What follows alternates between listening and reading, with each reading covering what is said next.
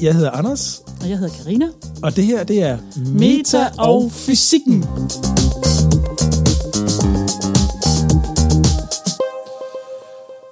Hej og velkommen til Meta og Fysikken. Halløjsa derude. Halløjsa derude. I dag, der skal vi... Ja, vi kommer lidt ud i rummet i dag. Fordi det har vi ikke været et stykke tid.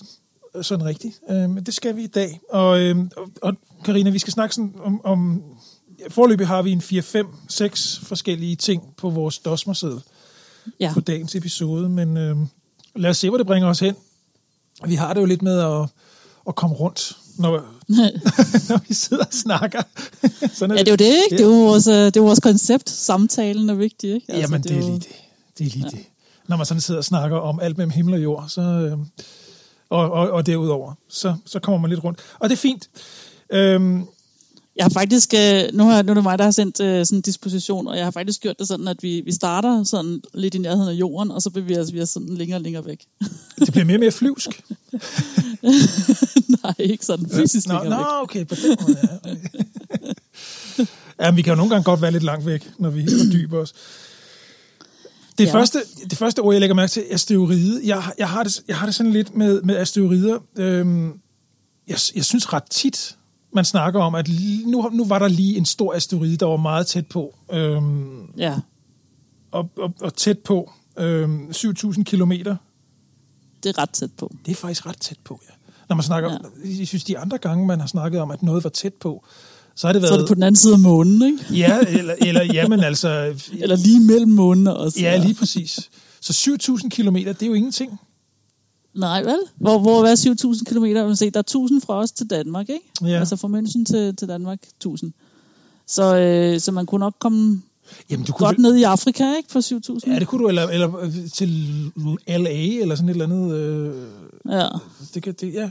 Men 7.000, det er godt nok tæt på, og det var en 5 meter stor asteroide. Det er jo det, der er så fantastisk, ikke? At du siger, du får fornemmelsen af, at du hører mere og mere om de her ting. Ja, det synes jeg. Og det er nok også fordi, at vi opdager også nu de små, som er ubetydelige.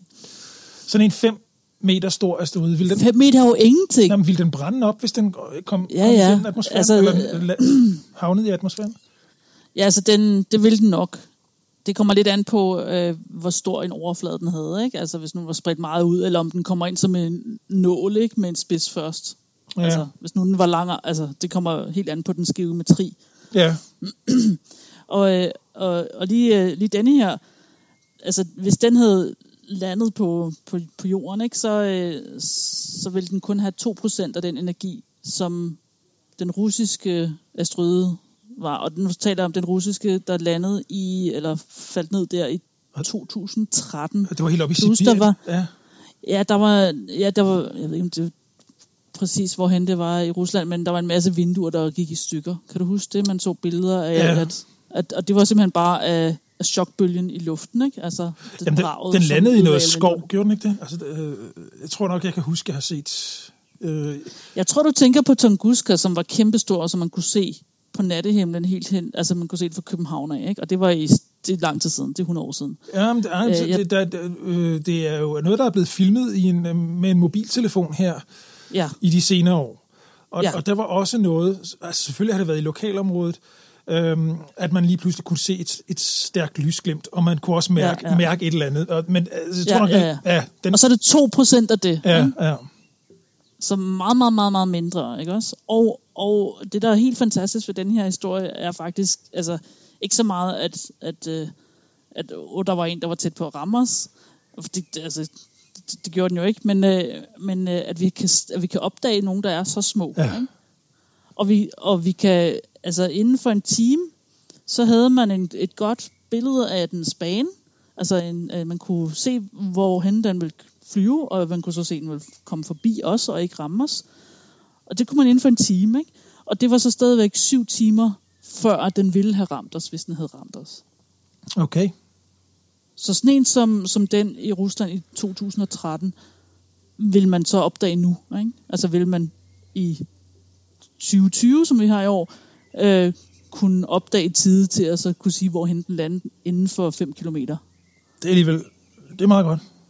Det er det. Det er jo det. Det er faktisk en ret positiv historie, fordi at, altså, og det svinger også godt med, at du siger, at du har fornemmelsen af, at du hører mere om de ting. Lige præcis. Vi opdager dem mere, vi er bedre til at finde ud af, hvorhen de flyver, og forestil dig at have 7, altså med den her, ikke?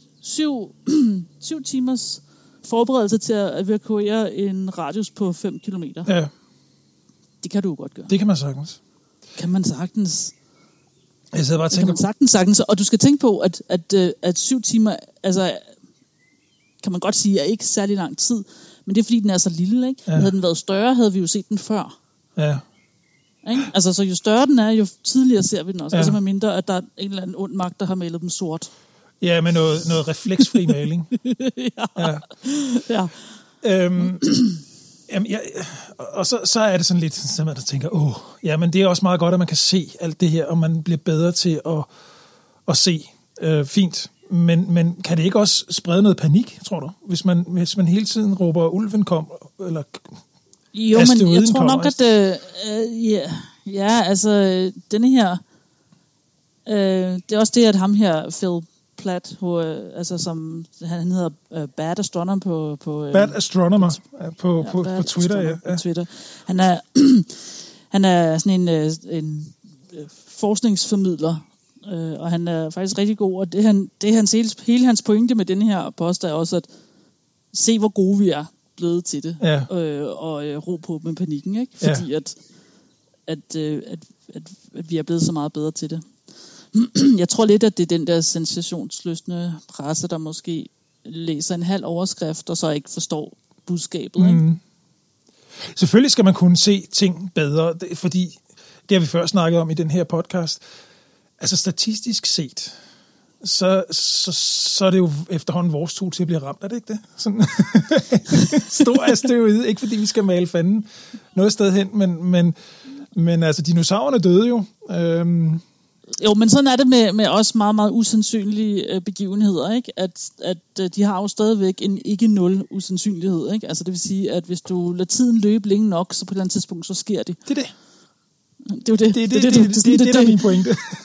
Ja, men altså, hvis vi stadigvæk så siger 1 ud af 1 milliard, ikke? Så kan det jo godt være, at du skal vente 1 milliard år. Ja, og der er kun gået 65 millioner år siden dinosaurerne led en krank skæbne. Ja. Men, og det var den 4. maj, vi så sådan en her. Bare lige for at komme tilbage på det. Det er sjovt, du så lige nævner, nu glider du så dejligt over i vores næste historie, ikke? Som handler om Venus. Yeah. Fordi at du sagde, at hvor lang tid er det siden, at dinosaurerne de var på jorden? 65 millioner år siden. 65 millioner år siden. Give or take et par tusind, ja. Fordi at det man har gjort med Venus er en planet tættere på solen end jorden er, altså den nummer 2 planet for solen af. Ja, det er den, der altid står forholdsvis klart på nattehimlen, ikke? Ja, den hed i gamle dage den morgenstjerne og aftenstjerne. Ja. Fordi at for os fordi den er en bane, der inden for jordens bane, så skal den altid være i nærheden af solen for os. Altså den kan aldrig være på den anden side. Du kan ikke stå med solen i ryggen og så kigge på Venus. Nej. Ikke hvis du er på jorden. Altså, nej. Så har jorden flyttet sig. Det går ikke. Nej, ja. det er så rigtigt. den blev kaldt altid morgenstjerne og aftenstjerne. Mm-hmm. Ja, det er primært refleksion fra solens lys. Ikke? Ja. Så derfor så har Venus faktisk også faser, ligesom månen har. Mm-hmm. Så du kan en halv Venus og en hel Venus. Og, ja. Okay. Altså, det var jeg faktisk ikke klar over. Der kan man bare se. Ja, men det er sådan, altså hvis nu er sådan, nogle gange er den næsten ved siden af solen, ikke? Så hvis du kan blokere solen ud, så kan du se, at den har så kun lys på halvdelen af sig. Fordi at vi både ser dens nat- og dagside. Ja, men jeg tror bare aldrig, at Venus har været så tæt på, at jeg har lagt mærke til, om den er hel eller... Det tror jeg ikke, du kan se med det blotte øje. Nej, vel? Så skal du have Jeg tror, du skal bruge en kikkert, men jeg tror, at gå videre med en god, normal håndkikkert ville kunne gøre det, eller om man skal have et mikroskop. Eller et teleskop. Jeg tror, at man godt kan med en normal håndkikkert, fordi at det her det er noget, som man har opdaget for lang tid siden, dengang man ikke havde specielt gode teleskoper. No. Så, altså. Okay. Ja, jamen det er ret interessant. Ja, Venus er sådan sjov egentlig. Den roterer meget langsomt og sådan noget. Solen går op i vest i stedet for. i øst. Mm-hmm. Der har næsten alle andre planeter faktisk den samme rotation rundt, ikke? Og den... Men Venus ikke. Ja, man mener, at den har haft en stor kollision på et tidspunkt, som så har fuldstændig ændret, hvordan den gør til. Du skriver noget her i dine noter, fordi jeg har fået adgang til Karinas noter i dag. Du skriver, at den har været beboelig? Eller? Ja, det er det, man har gjort nu. Fordi at, det vi siger med Venus er, at den har ligesom en drivhuseffekt, der er løbet løbsk. Ikke? Altså, den har haft en klimaforandring, der er løbet løbsk. Altså, den har så meget CO2 og sådan noget i atmosfæren, at det ligesom ligger et låg på, og den kan ikke komme af med sin varme, og sådan blevet overophedet. Så lige nu så, altså, hvad Venus er 450 grader, ikke? Og det regner med svovl og sådan noget, ikke? Det er en helt forfærdelig sted. Man kan slet ikke tænke på, at man skulle kunne bo der.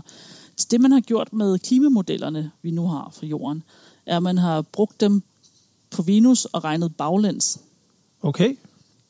Og så er man nået frem til, at Venus nok har været beboelig. Aha. Altså, at der har været flydende vand. Middeltemperaturen har været 20 grader. Det er stadigvæk en del mere end vores middeltemperatur jo, altså på jorden, ikke? Den ligger, hvad er det, den ligger på? 7? Jeg ved det ikke. 6-7 grader? Ja. Jeg havde også sådan tænkt omkring de 10 eller under, ikke? Ja, i hvert fald ikke mere end det. Men jeg ved det ikke rigtigt, ja. Ja. Og det er altså ret fedt, fordi at, så da Venus blev dannet, altså det er tidligt i dens liv, ikke? Men man mener, det her det er så samtidig med, at solen så stadigvæk var i sin opvarmningsfase. Og først så havde man, altså der er ligesom 2 konkurrerende teorier for, hvordan at det her det skete, ikke? Men det man nu hælder mest til, det er, at det er en masse vulkanudbrud samtidig, så kæmpe store, tæt på overfladen, udspyning af lava og svovl og alle de her gasser, som bare gør det værre, der har gjort, at Venus ikke længere er beboelig. Ikke? Altså, at det, men at den på et tidspunkt altså havde en nitrogen-domineret atmosfære, ligesom at jorden den har. Og så den her tid, hvor den så har været beboelig, ikke? Den tid er 3 millioner år. 3 milliarder år. Hvad hedder det? 10/9. Gud, så jeg bliver altid så forvirret med de engelske og de danske betegnelser. Altså, billioner er jo ikke det samme som billions, vel? Billion, det er en milliard, ikke? Ja, så milliard. Så 3 milliarder år har den været beboelig. Ja. Altså, på 3 milliarder år kunne man nok godt komme fra at være en lille bit celle til at være en dinosaur. Ja, tror du ikke? Jo, det har man. Spørgsmålet er så... Er det ikke vildt? Ja, så skulle man rejse op, og så skulle man finde ud af, om der måske har været intelligent liv også. Det kunne jo være. Jamen, det er jo så det, at hele overfladen af Venus, at der er ikke længere noget flydende vand, og der er så meget lava og alt sådan noget, så det på det nærmeste blevet slettet. Altså, det er smeltet, det er væk. Altså. Der er ikke mere? Nej, men det er jo det her, det er så for de her fantasy sci-fi forfattere derude, som kan spekulere i, at Gud ved, om jorden var vores første planet. Ja. Du mener, vi har faktisk ødelagt en planet med vores det kunne sagtens være. Med vores hovmod. Det kunne nemlig sagtens være. Ja. Ja. Men så vil klimaskeptikere jo også bare kunne sige, nå, jamen så... det er jo fiktion, det her, ikke? Jo, så tager vi afsted, så finder vi bare en anden planet igen. Vi har jo fundet en før, så kan vi gøre det igen, ikke? Det er jo derfor, vi vil gerne vil hoppe til Mars, ikke? Ja. Altså fordi, at intet var ved evigt og så videre. Men det er en sjov, sådan, det er sådan en sjov tankeeksperiment, ikke? Sådan at overveje, om der måske endda har været mikroskopisk liv, ikke? Det kunne jo sagtens have været. Ja. Ikke? De har haft de samme byggebloksmaterialer som jorden, ikke? Ja, men du har jo før sagt i den her podcast, at sådan, de helt fundamentale byggesten, som mineraler og så videre, de er jo universelle i jordens bogstaveligt fortalt. Altså det er de samme, man har i hele universet, ikke? Ja. Kunne man også forestille sig, at levende molekyler, altså byggestenene til det, er de samme? Det må det jo næsten være. Ja. Nu sidder jeg bare og tænker lidt højt. Altså, jamen, det må du gerne. Altså DNA fint. Og sådan noget, tænker jeg, kan det være det? Det ved jeg ikke. Kan det være det samme? Ja, kan det sagtens. Altså eller det er det vel? Vi er jo carbon-baseret, ikke også? Ja. Og man kunne godt forestille sig, at man havde en, som var silikon-baseret, ikke? Hvor at den måde, man bygger de der DNA-strenge, de der dobbelt-helix-ting der, at man bruger lidt andre grundstoffer, kan man sagtens forestille sig. Men det kunne stadigvæk lykkes at skabe liv. Det kan man godt, ja. Så altså, liv andre steder, altså det er helt klart muligt.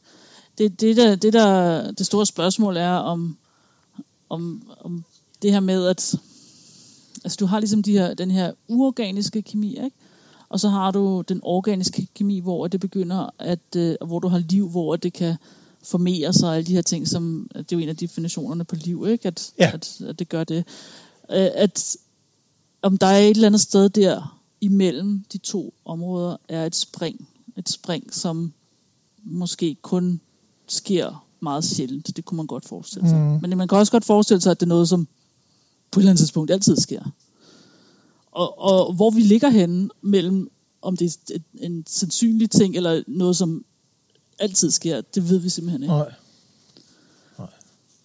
Fordi du skal ligesom nå derhen til, hvor at livet begynder at reproducere sig selv. Fordi så kan det også begynde at udvikle sig, ikke? Fordi at du netop har mutationer, og så bliver anderledes, og bliver mere, og bliver flere, og bliver, ikke? Ja. Og så har du liv, ikke? Ja. Men vi har jo den samme oprindelse, alt livet på jorden, ikke? Uanset hvor mærkeligt og sådan noget det ser ud, så har vi jo den samme oprindelse. Ja. Den samme grundstruktur i vores DNA. Ja. Det synes jeg er meget, meget interessant. Altså voldsomt interessant, fordi du har jo alle mulige måder at reproducere sig selv på, ikke? Altså du har også opfundet øjne på flere forskellige måder og sådan noget, ikke? Altså sådan lysfølsomme celler, ikke? Og du har, hvad vi har, men altså alt muligt. Og det er det, jeg mener med, at så må det jo lige præcis også være sådan lidt det samme alle mulige andre steder i universet. Altså, hvorfor man så igen også kan udlede, at selvfølgelig er der liv andre steder. Ja, og livet på jorden har jo tilpasset sig, hvordan at vores forhold er, ikke? Altså med varme og vand og alle de her ting, ikke? Altså, og det kunne man også sagtens forestille sig, at liv andre steder vil tilpasse sig, hvordan at det så er, ikke? Hvad så end det er, at de har anderledes. Det kunne godt være, at de havde et meget, meget stærkt magnetfelt måske, ikke? Som måske gør, at man havde andre betingelser sådan helt i grundvilkårene. Det er meget interessant. Eller måske så mange måneder, at det lyste også om natten. Ikke? Ja, altså, og nu sagde du også det der med Venus, at man mener, at der har været en middeltemperatur på 20 grader, ikke? Hvilket er væsentligt højere end her på jorden, men det har man jo så også, det har livet der så også været tilpasset formentlig. Hvis der har været liv. Ikke? Ja. Hvis der har været liv, ja, netop. Ja. Men hvorfor skulle der ikke have været det? Det er nemlig det. Hvorfor skulle der ikke have været det? Fordi at vi siger, at Venus er vores sådan tvillingeplanet, ikke? Den er lige så stor som jorden, ikke? Ja. Og den har endda haft et ikke nær så afvekslende klima, som jorden har haft. Fordi at det vil man sådan har beregnet sig frem til med de her modeller, ikke? At det måske endda har været mere stabilt, ikke? I temperatur, end jordens har været. Ja. Vi har jo haft istider og sådan noget, ikke? Det har den så ikke haft nær så meget. Nej. Altså den har ikke haft istider, tror jeg ikke. Spændende. Det er meget spændende, men den har jo ikke nogen måne, vel? Nej. Venus. Så der månen er en vigtig ting, ikke? Det kunne man godt tro, sådan med det der med ebbe og flod. Jeg skulle lige til at sige, det der med at månen hiver i oceanerne, ikke? Og skaber tidevand og sådan noget. Ja. Det kunne man sagtens tro er vigtigt, ikke? For os at få et miljø, som forandrer sig nok til, at liv også vil udvikle sig. Ja, i hvert fald det der med, at liv så, fordi hvis liv er gået, men det antager man jo, at livet har startet i havet. Startet i vandet, ja. Og så er det blevet gradvist landbaseret. Det kan man godt forestille sig, at det simpelthen er sket i forbindelse med tidevand. Ja, du har jo tidevandssteder, der har du også dyr, som er sådan halvt, ikke? Altså du har de der krabber og alt sådan noget, som egentlig bedst kan lide begge dele, ikke? Ja. Altså de er en lille smule der og en lille smule der. Det kan man sagtens forestille sig. Det er ret interessant. Spændende emne, det kan vi faktisk dykke mere ned i. Hvis det kan vi sagtens. Nu er det bare lige sådan, nu tager vi sådan en news round, ikke? Og jeg tænkte sådan, nu fra vores sidste optagelse, det er 2 uger siden, så nu begynder jeg lige at holde øje med, hvad der sådan rører sig, og så kan vi sådan, Og du skriver, Der er mange forskellige veje, vi sådan kan gå ned af her i vores... Vi skal altså også lige, apropos news, ikke? Vi skal også lige... der har også været... De der Scuti-stjerner, er det du gerne vil snakke om? Jeg var faktisk helt op ved nummer 2. Sort hul tæt på os. 1000 lysår. Ja. Jamen, det kan vi godt snakke om. Altså, det er en ret spændende opdagelse. det var her 6. maj, at den kom. Det er faktisk, det tror jeg nok er der, hvor det er den, der har overrasket mig mest. Altså det her. Hvorfor? Jo, fordi at vi ved, at vi har et stort sort hul inde i midten af vores galakse, ikke? Og ellers, så sorte huller er jo sådan, at man ser dem jo kun, hvis der er noget, der bliver suget ned i det. Ikke? Altså hvis der er noget, der kommer tæt nok på til, at det er på vej ned i det sorte hul, fordi at så bliver det brudt op og begynder at lyse og laver sådan en skive rundt om det sorte hul, og så kan man se det. Ikke? Altså det er sådan, at vi normalt ser sorte huller. Sorte huller, det er jo sådan, altså de lyser ikke selv. Det er et sort hul. Lys kan slet ikke se væk derfra. Tyngdekraften er så høj, at den har ligesom lavet det hele hul i vores forståelse af rumtiden. Ikke? Altså der er ikke noget information, der kan komme ud af det her sorte hul. Og så små sorte huller ser man jo så altså slet ikke, fordi det er jo ikke sådan, at det er jo ikke, altså der er tit i fiktionens verden sådan et billede af, at du har en eller anden form for støvsuger. Og det er jo ikke det, et sort hul er. Altså et sort hul har en radius, og inden for den radius, det kan den påvirke. Og alt andet udenfor mærker ikke, at det er et sort hul. Det er ikke sådan, at den suger ekstra eller sådan noget. Nej. Det er sådan det, der er lidt svært, ikke? Altså så hvis nu at solen den blev til et sort hul lige nu, og så vil der blive mørkt. Men ellers så vil jorden bare fortsætte i sin bane rundt om. Jorden vil stadigvæk kun mærke, at der er en tyngdekraft, og der er en tyngdekraft, altså der er en masse, som jeg bevæger mig rundt om, og den masse er derhen i forhold til mig, og jeg kører rundt om i min bane, og jeg er glad, og der sker ingenting. For det er det eneste, der bestemmer jordens bane, ikke? Det er den her masse tiltrækning, altså tyngdekraft. Ja. Og nu kan jeg mærke, du fucker lidt med mit hoved, fordi... You are welcome. Fordi at det kan jeg simpelthen ikke helt begribe. Hvis nu solen blev til et sort hul, og lad os bare lege med den tanke. Ja, okay. Vi har lige mast solen sammen. Den er blevet til et sort hul. For at solen kan blive til et sort hul, så skal den mases meget, meget, meget sammen. Så nu er dens radius meget, meget, meget lille. Nu har jeg ikke regnet ud med... Det må jeg gøre i noterne bagefter. Ja. Præcis, hvor meget det er. Men vil jorden ikke blive suget ind så? Nej, og vi taler om, at den... Nej, fordi at solens radius vil være omkring... Man se, et neutronstjerne har en radius på 10 km. Så hvis den vejer 1,4 solmasser, så vi vejer jo kun 1 solmasse, og den skal være mindre, fordi neutronstjernen har stadigvæk sit tryk udad, så omkring 5 km i radius. Mm-hmm. Solen, ikke? Mm-hmm. Med den samme masse. Ja. Ja, okay, så det er dit sorte hul. Det er mit sorte hul. Det er derhen. 5 kilometer. Ja. Eller 5, nej, du sagde 5 meter. 5 kilometer. 5 kilometer, undskyld, ja. Det kan sagtens være det mindre, jeg har ikke regnet ud rigtigt. Det er bare sådan et slag på tasken. Det er sådan, vi regner i cirka-tal her. Det er et ret groft cirka-tal. Men så vi ved, det er i hvert fald mindre end 10 kilometer. Ja. Det er i hvert fald sikkert. Og så, hvad vi mærker herude i vores bane, er kun, at det er blevet koldt og mørkt.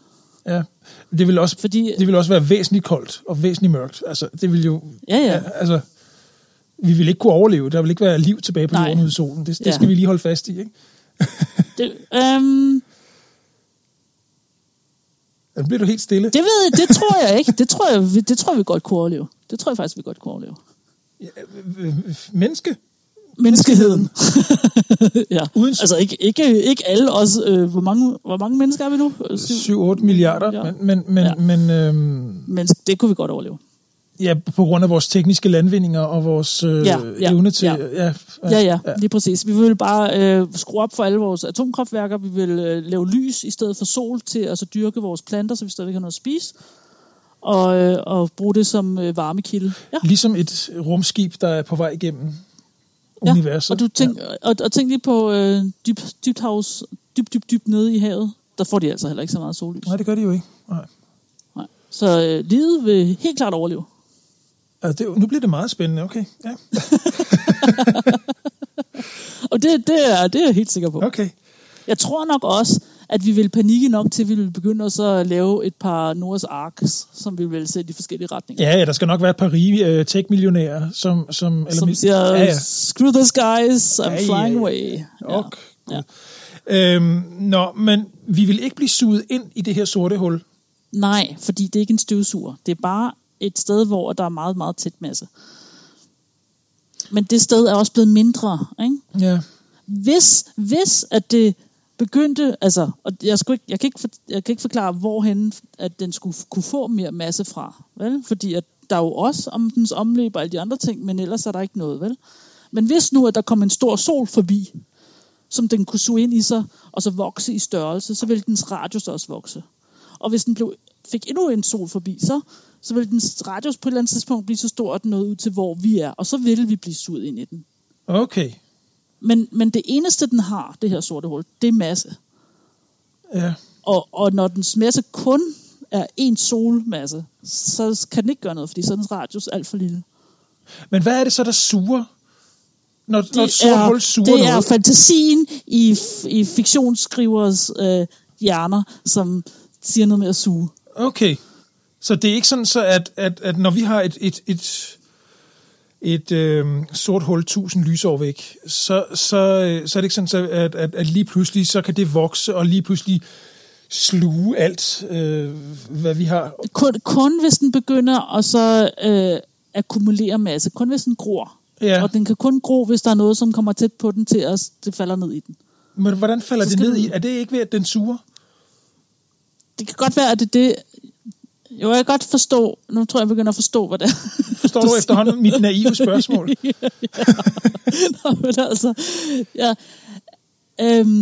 Grunden til, at vi siger suger, tror jeg, er fordi, at de billeder, vi har... Fordi vi har også set, at når du har et dobbeltstjernesystem, eller et system, hvor du har et sort hul og en stjerne sammen, så vil de altid dreje rundt om hinanden omkring det fælles tyngdepunkt.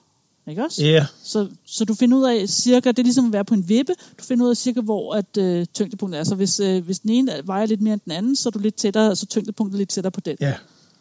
Ja, så tyngdepunktet mellem os, jorden altså, og månen, er ret meget tættere på jorden, end det er på månen. Det er klart. Ja. Vi drejer ikke rundt om månen drejer rundt om os. Ja. Ja. So far, so good. So far, so good. Hvis du forestiller sig, at nu har du et sort hul og en stjerne, de har også det her. De har også et fælles tyngdepunkt, hvor det er, hvad de drejer sig rundt om. Ja. Hvis de er tæt nok på hinanden, så vil overfladen eller atmosfæren af stjernen blive trukket rundt om det her sorte hul. Ja. Og det er derfor, du ser sådan en mærkelig spiral af gas ud fra det sorte hul og ud til stjernen. Ja. Det billede har du set før. Ja, ja. Jeg tror, det er det billede, der får dig til at så sige, at det er en støvsuger. Ja. Men i virkeligheden, så den her gas her, den følger bare den bane, som stjernen har lavet rundt om det sorte hul. Okay. Og den her gas, den lyser, fordi at den bliver varmet op i at være i den her skive rundt om det sorte hul. Og når den lyser, mister den også energi, og den falder dybere ned altså falder tættere på det sorte hul hele tiden, og bliver en del af det sorte hul, og det sorte hul vokser i masse. Okay. Og når det vokser i masse, så vokser dens radius også. Ja. Og på den måde... Og så kan den spise mere af den her stjerne. Ja, okay. Og så kan den spise mere af stjernen. Ja. Okay, det er hvad et sort hul er, og det er, hvad den kan støvsuge. Men det er ikke en rigtig støvsuger. Nej, okay. Har vi den? Ja, jeg tror, vi har den. Men så kommer det næste spørgsmål. Kunne vi så i realiteten her på jorden allerede være blevet opslugt af et sort hul, uden at vi vidste det? Altså så både vores sol og hele solsystemet i virkeligheden er en del af et større sort hul, uden at vi ved det. Og vi lever bare i bedste... Nej. Okay. Det er et sjovt tankespil, ikke? Altså, så kan man snakke om, hvad er realitet, altså hvad er virkelighed, og hvad er ikke virkelighed, og sådan noget. Og også det her med, at fordi at det er rumtiden, der bliver trukket og så videre omkring et sort hul, at tiden så også går langsommere, ikke? Eller for os så vil den føles, som om den går normalt, men for andre så vil det se ud, som om vi allerede er blevet spist. Jeg tænker, altså der er alle mulige mærkelige sådan nogle ting, ikke? Ja. Omkring et sort hul, som gør, at man godt kan gå hen og blive rigtig grundigt forvirret. Men nej, fordi at på grund af den måde, at stof fungerer. Altså, og nu taler jeg sådan helt generelt, altså grundprincipperne, vi har forstået inden for partikelfysik. Ja. Det er ret interessant, ikke? At vi kan kigge ud i verdensrummet og kigge på kæmpe store ting og så videre, og så begynde også at forstå noget om, hvordan ting fungerer på de helt mikroskopiske størrelser. Ja. Altså nu taler vi ikke længere om celler, vi taler om inde i kernerne af atomerne og sådan noget. Ja. Okay. Ja. Så, jamen, nej, vi er ikke en del af et sort hul. nej. Undskyld. Det var også, du må gerne grine, fordi det er jo også... Det var bare lidt, jeg havde bare ikke, det var overraskelsens grin. Det var bare fordi, der havde jeg ikke set komme. Det skal vi også kunne, det her. Vi skal kunne stille de der, eller det er ikke svært for mig at stille de naive spørgsmål, for det. Nej. Okay. Nej, men det er rigtig fint, fordi at så kan vi lige snakke lidt om det. Altså vi har fordi at vi har fået et lytterspørgsmål, ikke også? Fra Helene og Karina. Hej Helene og Karina, tak fordi I lytter med. Hej. Ja, fordi at der skriver I, at I sidder og så nørder lidt om sorte huller og sådan noget, og om hvordan at atomer trykker sammen, og når de så er inde i et sort hul, hvad sker der så med protonerne, elektronerne og neutronerne, og bliver de med sammen til en ny form, eller er der nogle af de her kræfter, som er så stærke, at de kan bibeholde deres struktur og så videre. Ja, og nu kan jeg sidder bare og læser lidt forud i dine notater, Karina. Ja. Det kan godt. Nu skal vi spænde sikkerhedsspil. Tager vi lige hjelmen på. Ja, tak skal du have. Nu begynder jeg altså virkelig puha. Nå, læg fra kaj. Jamen,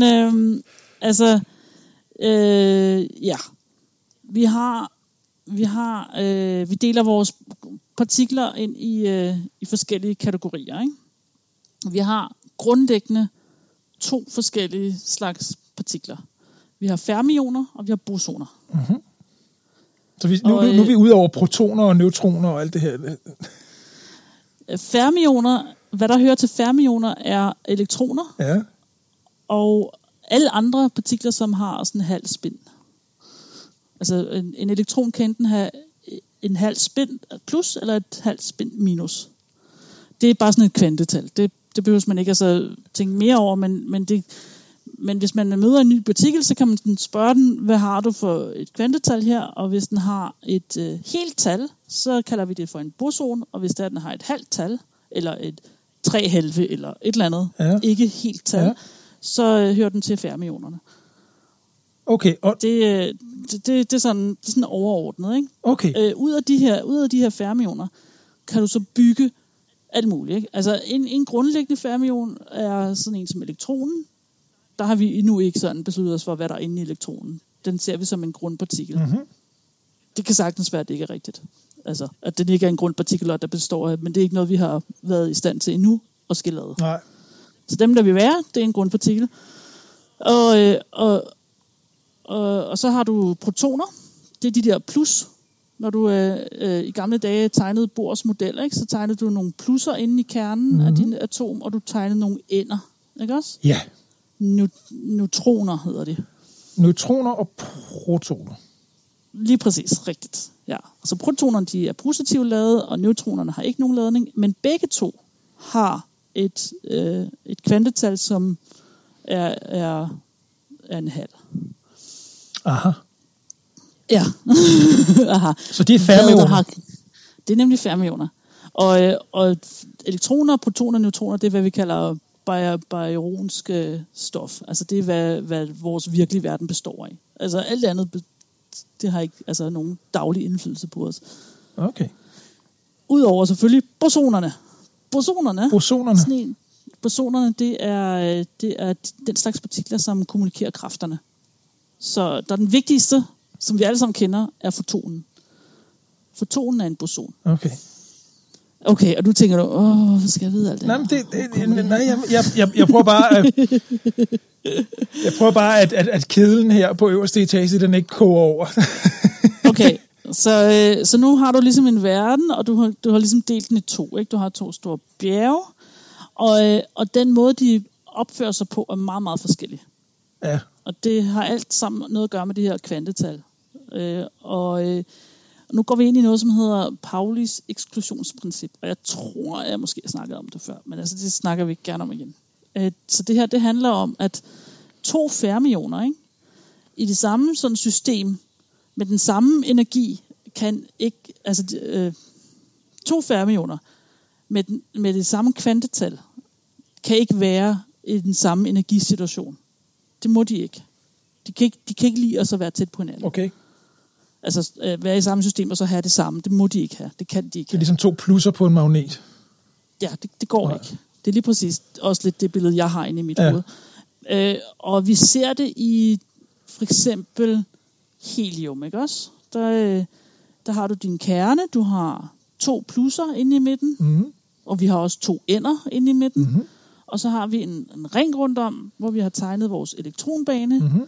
Og i vores elektronbane har vi så 2 elektroner. Ja. Og nu har jeg lige sagt, de kan ikke have den samme energi, men når de er i den samme bane, så har de den samme energi. Ja. Men de har ikke det samme kvantetal. Der har den ene spin op, og den anden har spin ned. Altså den ene har minus en halv, og den anden har plus en halv. Og derfor må de godt være i den samme energi. Så de neutraliserer hinanden, eller hvad? Nej, det er bare, når du kigger på systemet, så kan du godt separere på sådan, hvem er hvad. Ja, okay. Ikke? Så de må gerne have den samme energi, men kun hvis de ikke har ens kvantetal ellers. Og når de er i samme bane, så har de alle mulige samme kvantetal. Men fordi de så har det her spin her, så lige der kan de være forskellige. Så hvis nu du kom med din tredje elektron, nu er der ikke nogen tredje elektron i din helium, men hvis nu du kom med et tredje elektron, så vil den ikke kunne være i den bane. Fordi at der er kun 2 energiniveauer tilladt i den bane. Det er den samme energi, der er kun plads til 2 fermioner i den bane, og kun hvis de 2 fermioner har forskellige spin. Ja. Så når du kommer med din tredje elektron, og du gerne vil putte den derind, det kan du ikke. Det er ikke tilladt. Nej. Det er sådan en helt fundamental lov, men hvad sker der, som vi har observeret. Hvad sker der, hvis man forsøger alligevel? Det kan den ikke. Det den gør, er, at den får en højere energi, og så ligger den så i næste bane. Okay. Fordi den kan altid bare have mere energi. Ja. Så når du presser den til at så gøre noget, så har du også givet den energi, og den tager så bare den energi til at så være i en bane, som er lidt længere ude. Okay. Javel. Ja. Og nu ved du, hvordan en hvid dværg fungerer. Det der er definitionen på en hvid dværg. Mere eller mindre. Så en hvid dværg, ikke? Ja. Okay, vi starter med at have en sol, en stor stjerne, og massen vil gerne søge ind mod midten. Det er jo tyngdekraften. Ja. Og grunden til, at det hele ikke bare kollapser til en lille bitte sort punkt, det er fordi, at den har varme ud af. Ikke også? Ja. Den har en høj temperatur, gør, at den kan lave energi, og den laver energi, så har den et tryk ud af, og det er derfor, at vi har stabile stjerner rundt omkring. Ikke? Det er den ligevægt, de balancerer med. Ja. Når din stjerne ikke længere kan lave energi, også selvom at temperaturen bliver højere, hvad gør den så? Ja, så dør den. Så ikke? Kollapser den, ja. Falder den. Så falder den sammen. Falder den sammen, ja. Ja. Men elektronerne inde i den kan ikke lide at være i den samme bane. Det må de ikke. Så derfor så frastøder de hinanden. Ja. Og det er faktisk det her elektrontryk, som gør, at en hvid dværg ikke falder sammen. Okay. Er det ikke ret vildt? Jo. Det har alt sammen noget at gøre med, at det her med energitilstand, der er tilladt. Aha. Og det er faktisk sådan, at man prøver, at presset fra tyngdekraften her, ikke, prøver på, ligesom du sagde, prøver på at putte den tredje elektron ind i den der bane der. Ja. Men det kan den ikke. Så derfor så får elektronen faktisk en energi, der er så høj, at de næsten bevæger sig med relativistiske hastigheder inde i den hvide dværg. Det er helt vanvittigt. Ja. Og det kan de gøre til evig tid, de der hvide dværge der. Det sjove ved en hvid dværg er også, at det her det er fuldstændig temperaturuafhængigt. Det er lige meget, hvad temperaturen er. Den kan både være kold eller varm, det er lige meget. Det her stadie her har kun noget at gøre med tæthed. Ja. Altså hvor tæt at de her elektroner er pakket til hinanden. Ikke noget andet. Hvad der sker med en hvid dværg er, at den køles ned, ikke? For den er meget, meget varm, når den falder så meget sammen. Og så lyser den fotoner væk, og det er sådan, vi kender dem. Og på et eller andet tidspunkt, så har den lyst meget væk, og så er den ikke nær så lysstærk, men det, er ikke, altså, det tager meget, meget lang tid. Jeg tror ikke rigtigt, vi har set en hvid dværg gå til grunden. Ja, det tager alt for lang tid. Der er vi ikke nået til nu. Okay. Også fordi de er forholdsvis små, ikke? Så hvis vi skulle se nogen, så skulle de være meget, meget, meget langt væk også. Nej, det passer ikke. Det ved jeg ikke. Nej, de skulle være relativt tæt på, hvis vi skulle kunne se dem. De skulle nemlig være tæt på, ja. Men det har vi ikke. Nej. Har man antagelser på, hvor stor eller lille sådan en hvid dværg er? Hvis man tænker på, at det er en hel planet, der er skrumpet ind jo i virkeligheden, ikke? En stjerne, ja. Det er, man siger, det er kernen af en stjerne, så... 10 kilometer eller sådan? Nej, meget mere. Nå, mere? Meget mere. Okay. Meget mere, ja.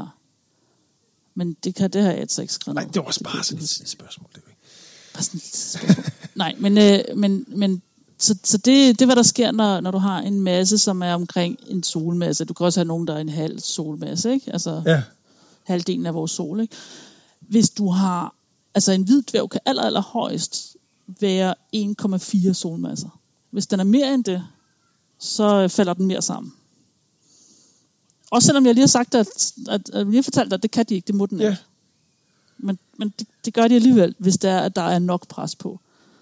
Og det, der så sker, er, at de energi, hvis den falder mere sammen, så de energistadier, som elektronerne vælger, der er det faktisk mere fordelagtigt at gå ind og være sammen med en proton og lave en neutron.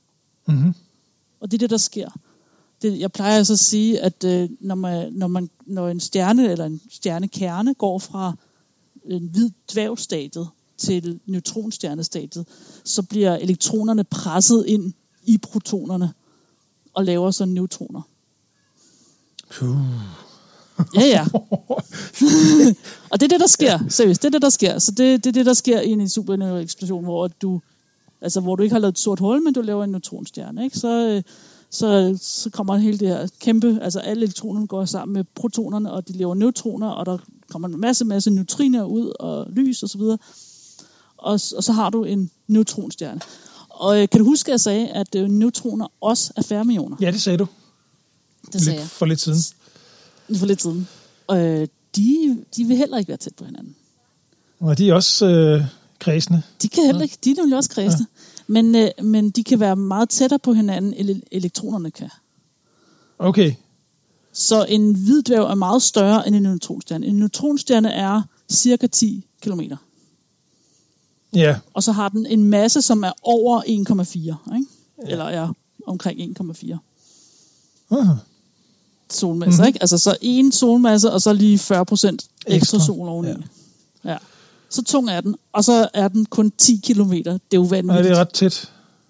Det er virkelig tæt, at de kan pakkes sammen. Men de kan alligevel ikke pakkes mere sammen end det. Og det er ret interessant. Hvad man sådan mener, er, at inde i midten af neutronstjerner, så er der nok en kerne, hvor at trykket derinde er så højt, at væggene, siger jeg, imellem neutronerne er brudt ned, og at du så har, hvad der er inde i neutronerne, blandet sammen i en stor pærevælling. Og det her, at vi taler om kvarker.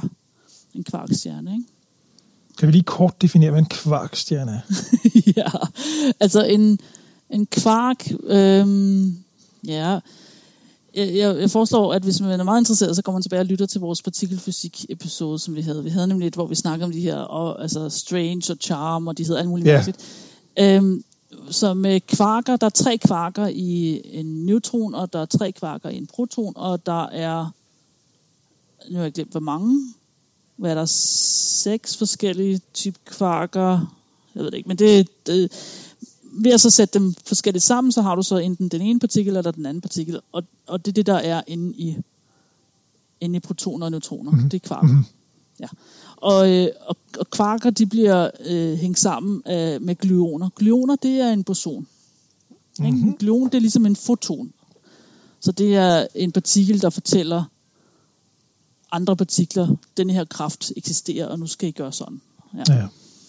Ja, okay, så det her det her, det er meget, det ved man simpelthen ikke. Altså det er, hvad man forestiller sig nok er tilfældet. Men det er ikke noget, som man har været i stand til at så teste. Nej. Ja, det er teori. Ja, meget. Altså vi har lidt neutronstjerner, de roterer ofte, fordi at når du har sådan en stor masse, forestil dig solen, den roterer jo også. Og hvis du forestiller dig, at du presser det sammen ind på kun 10 km, så kan du forestille dig, at den roterer ret hurtigt. For så er du ligesom skøjteprinsessen, ikke? Som tager armene ind, mens hun roterer, og så roterer hun hurtigere. Ja. Og så når hun tager armene ud, så roterer hun langsommere. Ikke? Det er samme princip, at der er bevarelse af rotationsmoment. Det er sådan en af de der bevaringslov, ligesom der er bevarelse af energi og alt sådan noget andet. Og ladning i øvrigt. Jeg blev helt forpustet. Jeg gør det også. Ja. Okay, men de her neutronstjerner, ikke også? Så de roterer rigtig hurtigt.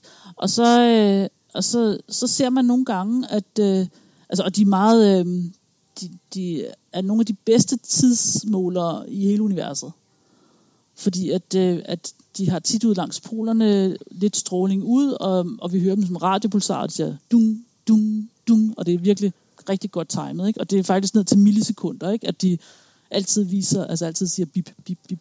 Og så sker der nogle gange pludselig sådan noget, at der kommer et stjerneskælv, ikke? At der sker et eller andet, som om at der er sket noget, vi ved ikke hvad, og så kan vi se, at og så kører den bare videre, dung, dung, dung.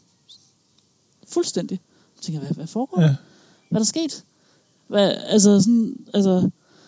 Godt nok er den lille og sådan noget, men når den har så fast en rotation og sådan noget, hvad der så sket, og man, der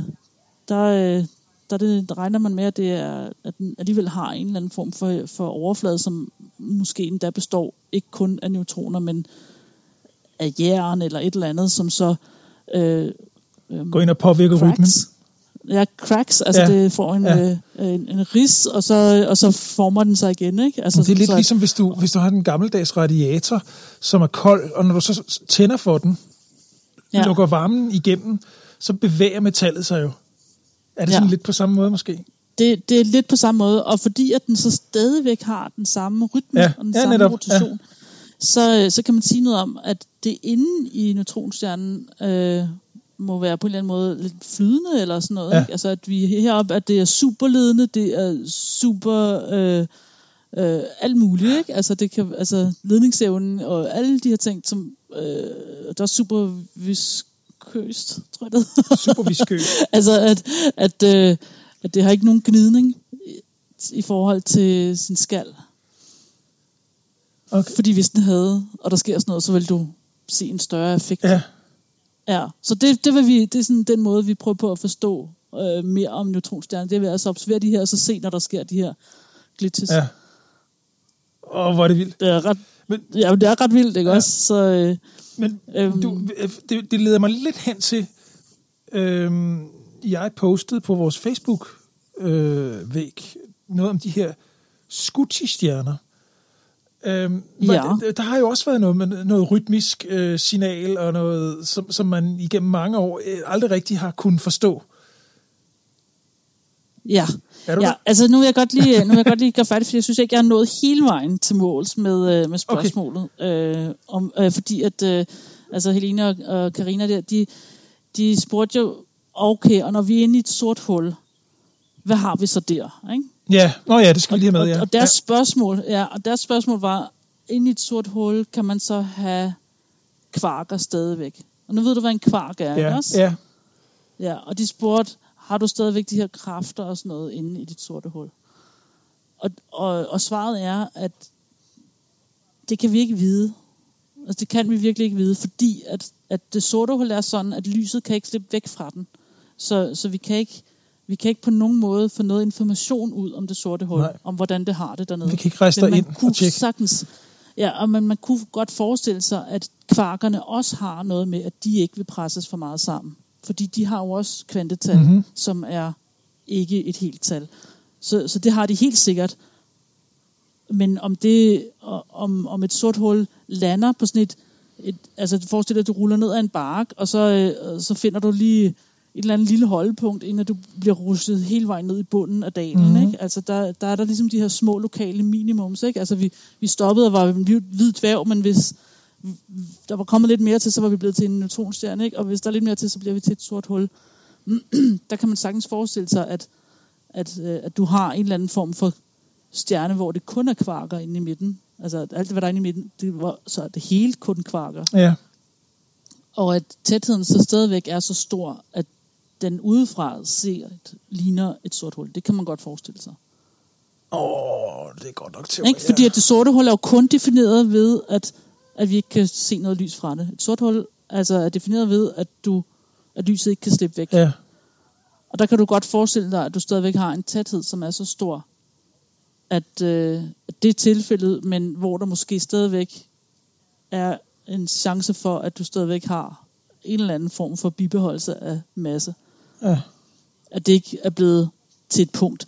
Og problemet her er, at man sidder med de her formler, som beskriver gravitation, og vi sidder med formler, som beskriver kvantemekanik og partikelfysik, og vi kan ikke få dem til at så passe sammen. Vi kan ikke beskrive det her. Vi ved, det er det samme fænomen, det sorte hul, men vi kan ikke beskrive det forenet med dem alle sammen. Det er sådan ligesom at dividere med 0-agtigt. Det kan man ikke. Altså det bryder sammen, og derfor så har vi meget svært ved at vide noget om præcis, hvordan der er. Altså hvad jeg sådan, min fornemmelse er, sådan rent intuitivt, er, at når du har noget med så meget sammen, så har de meget, meget høje energier, ikke? Fordi at de måtte jo ikke være til dig sammen. Og jeg tænker lidt, at når du har så høje energier, at så tror jeg ikke, at så de normale kræfter, altså den stærke og den svage kernekraft og vores elektromagnetiske kraft, de tre kræfter ved meget høje temperaturer, ikke? Og meget høje energier, så er de tre kræfter sådan set udadskillige. Du kan ikke se forskel på dem. Det er som om, at de her bosoner, som kommunikerer kræfterne, at de egentlig bliver den samme ved meget høje temperaturer. Og det vil jeg så tænker, okay, hvis vi er inde i et sort hul, og vi har sådan nogle helt ekstreme situationer, kunne man godt forestille sig, at det opfører sig lidt anderledes. At det opfører sig anderledes, ja. Og at kræfterne der er forenet igen. Det kunne man godt forestille sig. Og nu siger jeg igen, fordi de var ikke engang forenet, ikke? Inden at vi havde det store. Det kunne man sagtens forestille sig. Men hvis du på en eller anden måde får alt forvandlet til at være bosoner, ikke? Hvis de her fermioner, som kvarkerne er, hvis de bliver til bosoner har nemlig ikke det her. Bosoner må gerne være den samme energi oven i hinanden. Og hvis du har bosoner, så kan det mase sammen til et punkt. Ja. Så det er også lidt problematisk. Altså det...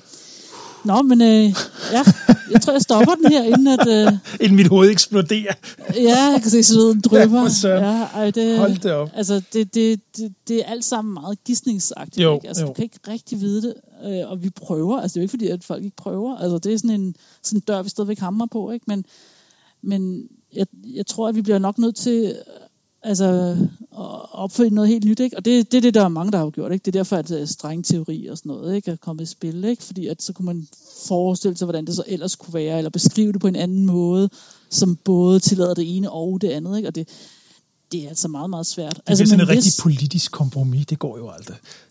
Nej, men altså, hvis det en dag lykkes os, så tror jeg også, at vi automatisk, så må være kloge nok til at så kunne forstå alle mulige andre ting også.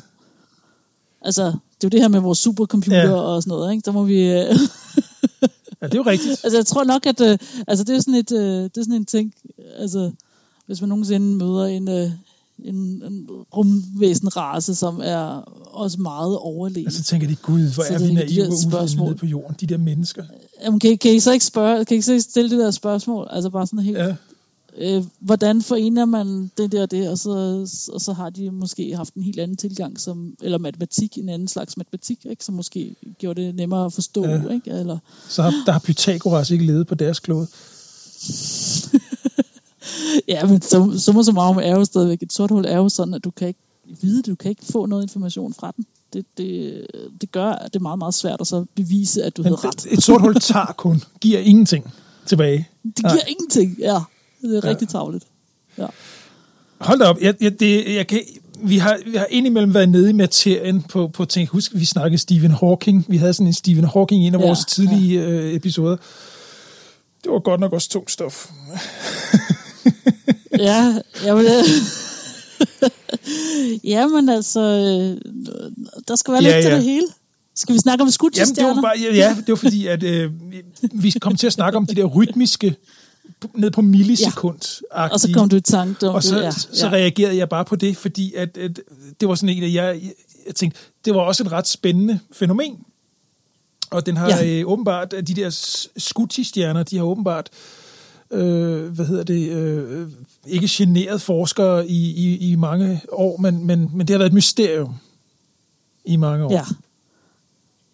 Ja, det er fordi, at det er så simpelt et eller andet sted astronomi, ikke? Altså, du har en stjerne, og den opfører sig på den her måde, og der er ikke nogen motiver bagved, og du kan beregne, hvad den gør, ud fra din ligning med, altså, du ved, hvor meget energi den har, dens temperatur, du ved, hvor meget masse den har, du ved, alle de her ting, og så kan du nogenlunde finde ud af, hvad den gør. Ikke? Så den bliver forudsigelig. Ja. De fleste fænomener skulle være forudsigelige, ellers har vi ikke forstået. Ja, præcis. Men hvad er det så, de der stjerner der? Scuti, Delta Scuti? Ja, det er en type stjerner, som lyser nogle gange og lyser mindre, andre gange og lyser mere igen, og så videre. Ja. Og det hedder en variabel stjerne.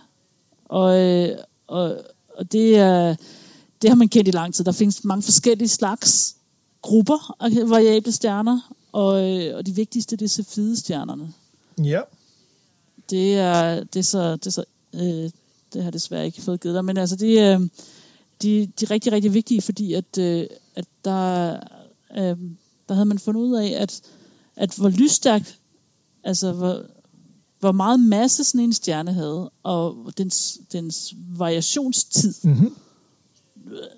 hang sammen. Og man kunne så også, ud fra det kunne man så vide, hvor meget den egentlig lyser. Altså nu mener jeg ikke, hvor meget, at vi ser den lysende, men hvor meget den i sig selv, hos sig selv lyser. Og når du ved, hvor meget noget lyser, altså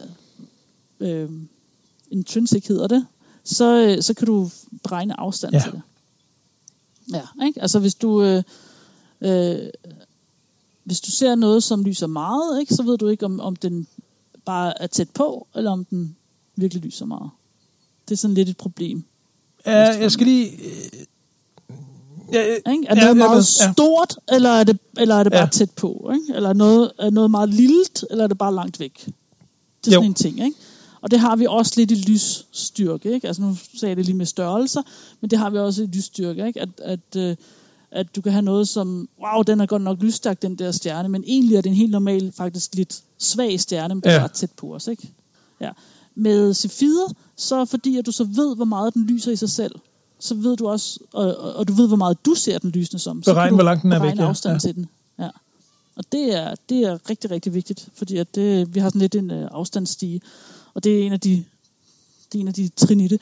De her Scuti-stjerner her, de opfører sig lidt på samme måde. Så du har, nu finder jeg dem lige her, de har, ja, så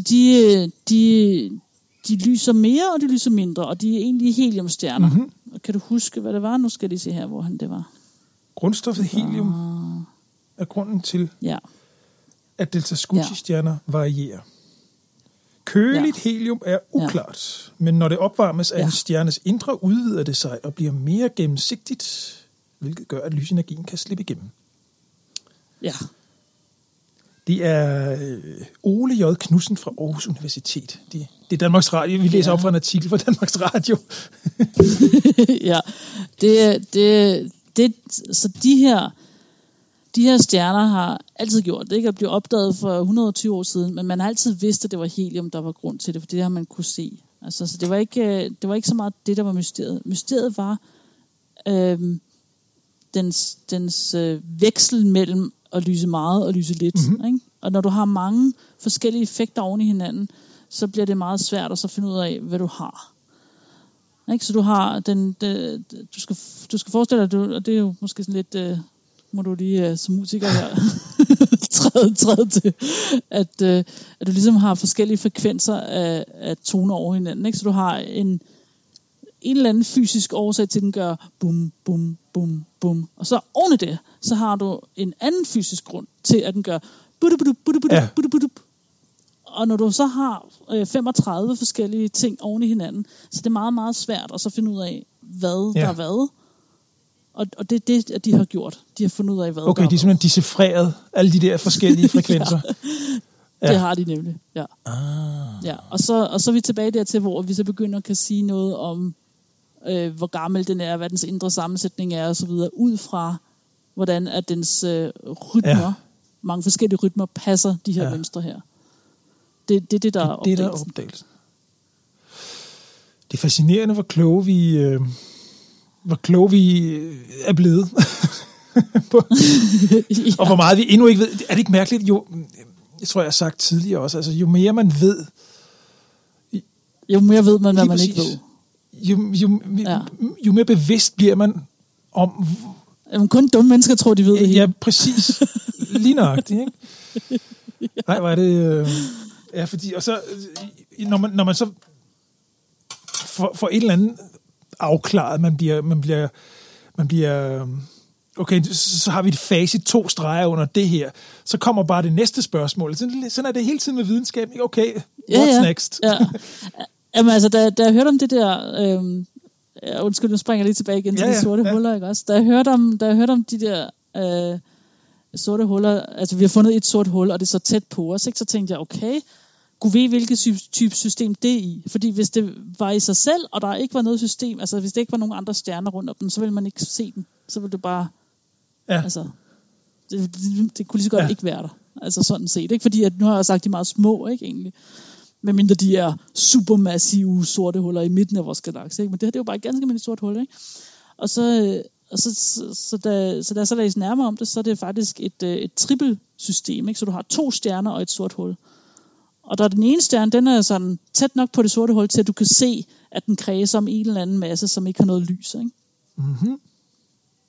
Og det, altså, man ved, og ud fra hvordan den kredser rundt om, så kan man sige, det der inde i midten, det er 4 solmasser tungt, har man så fundet ud af, ikke? Og når du har noget, som er 4 solmasser tungt, og så er så lille, at det er inden for dens omløb, ikke? Af den anden stjernes omløb, så kan det kun være et sort hul. Så vi ved, det er et sort hul. Og så er den sidste stjerne, den er endnu længere ude og bevæger sig altså rundt om, men har en meget større omløbstid, ikke? Altså den indre stjerne, den tager 40 dage om at så komme rundt om det sorte hul. Aha. Det er også ret hurtigt, faktisk. Ja. Altså, og der kan det godt være, hvis den taber energi, ikke? Hvis den stjerne taber mekanisk energi, ikke? I dens omløb, så falder den længere ind. Og på et eller andet tidspunkt, så kan det sagtens være, at den så bliver opslugt. Men den skal have på en eller anden måde en vej til at så miste energi. Ja. Okay. Jeg føler lige, at jeg skulle stille opfølgende spørgsmål her, men det behøver du ikke. Jeg synes, altså, og det som forskerne, som opdagede det her sorte hul her, de har sagt, at det er ret spændende, fordi det er så tæt på. Fordi at det må være toppen af isbjerget, ikke? De her ting ser vi kun, altså den der har vi kun opdaget, fordi den er så tæt på, ikke? Og vi så har fulgt, vi troede det var et dobbeltstjernesystem, ikke? Altså 2 stjerner, ikke? Men i virkeligheden er det et træsystem, hvor den ene komponent er et sort hul. Og når du har en bane, du bliver nødt til at så lave observationer løbende, ikke? Fordi ellers ender du med, at du kun får de samme punkter, hvor den står i forhold til den anden. Du bliver nødt til på en eller anden måde at dække alle 40. Ikke? Du kan ikke, altså, og du kan ikke observere 40 dage i træk. Altså, det er meget skægt, fordi du siger, at vi troede. Jo mere vi så bliver klar over noget andet, jo bedre bliver vi jo også til at se efter andre ting. Og på den måde, det er lidt tilbage med også det her med meteoritterne og asteroiderne og alt muligt, at vi nu pludselig kan se helt ned til 5 meter. Altså, på alle mulige fronter bliver vi jo bedre til at tage højde for ting, vi ikke vidste før. Altså, Jamen, det føles lidt som om, at vi sidder ved et mikroskop, og vi drejer langsomt på knappen, ikke? Og vi er lige ved at være der, hvor det hele bare bliver skarpere og skarpere og skarpere, ikke? Altså, mere og mere detaljer. Ja, det er ret fascinerende. Må ikke bande. Ja, altså, så der er sikkert rigtig, rigtig mange sorte huller derude. Altså, kan det sagtens være? Det tror jeg, du kan regne med. Ja, det er ret fascinerende, ja. Okay. Nå, var der mere, du ville sige i lige den forbindelse? Nej. Fordi nu er vi også vi er inde over en time nu. Ja. Har vi nogle andre nyheder, som du føler er vigtige, vi lige får nævnt? Jeg kan ikke huske, om der er mere på DOS. Vi havde også en besked fra... Der var også en lytter, som havde skrevet ind, og så gerne ville høre mere om neutronstjerner. Det synes jeg så også, at jeg fik dækket lidt. Ja, det synes jeg da. I hvert fald. Ja. Ja. Det kommer vi da ind på. Men altså, det er rigtig, rigtig dejligt at høre fra jer, fordi at måske er der også nogle gange nogle spørgsmål, som I har, som vi ikke lige havde tænkt på. Men prøv at høre her, kære lytter. Jeg har jo ikke nogen naturvidenskabelig baggrund for at sidde her og snakke med Karina. Og jeg stiller jo egentlig bare alle de her spørgsmål, og der er jo ikke dumme spørgsmål, men når man sidder og lytter til det her, om man så er skoleelev, eller om man er bare er passioneret, interesseret i det her, vi snakker om, så kan der jo sagtens sidde nogle spørgsmål, som måske man tænker, det synes jeg ikke, jeg vil skrive ind og spørge om, fordi det tager de sig ikke af, eller et eller andet. Det vil vi meget gerne. Altså, der er en hel masse ting, som jeg bare ikke ved, og jeg stiller jo bare spørgsmål, fordi jeg ikke ved bedre. Og Karina, hun har den her ufattelige tålmodighed. Nå, men der synes jeg, du har fat i en god pointe, fordi det kan jo sagtens være, at jeg har sagt et eller andet, som får jer derude til at så tænke, jeg vil godt lige spørge det her spørgsmål, så må I gerne bare stille det. Altså, vi skal nok finde ud af, hvad det var til i, hvad vi havde sagt, og så prøve at se, om jeg kan følge op på det. Det kan jo sagtens være, at vi rammer muren på et eller andet tidspunkt, og det ved jeg simpelthen ikke, men altså, sådan er det. Ja. Sådan er det. Det er der jo faktisk også forskere, der gør, ikke? Altså simpelthen siger, at det her, det kan vi simpelthen ikke finde ud af, det kan vi ikke, den nød kan vi ikke knække. Endnu. Med den viden, vi har lige på nuværende tidspunkt, lige nøjagtigt. Og så sker der noget, og så ved man lige pludselig mere. Det er jo grænselandet, der er interessant, ikke? Altså. Ja, det er jo netop det. Det er faktisk lige præcis korrekt. Ja, det var metafysikken den her gang. Ja. Tak fordi I lyttede med, og vi er tilbage igen snart. Hej hej. Hej hej.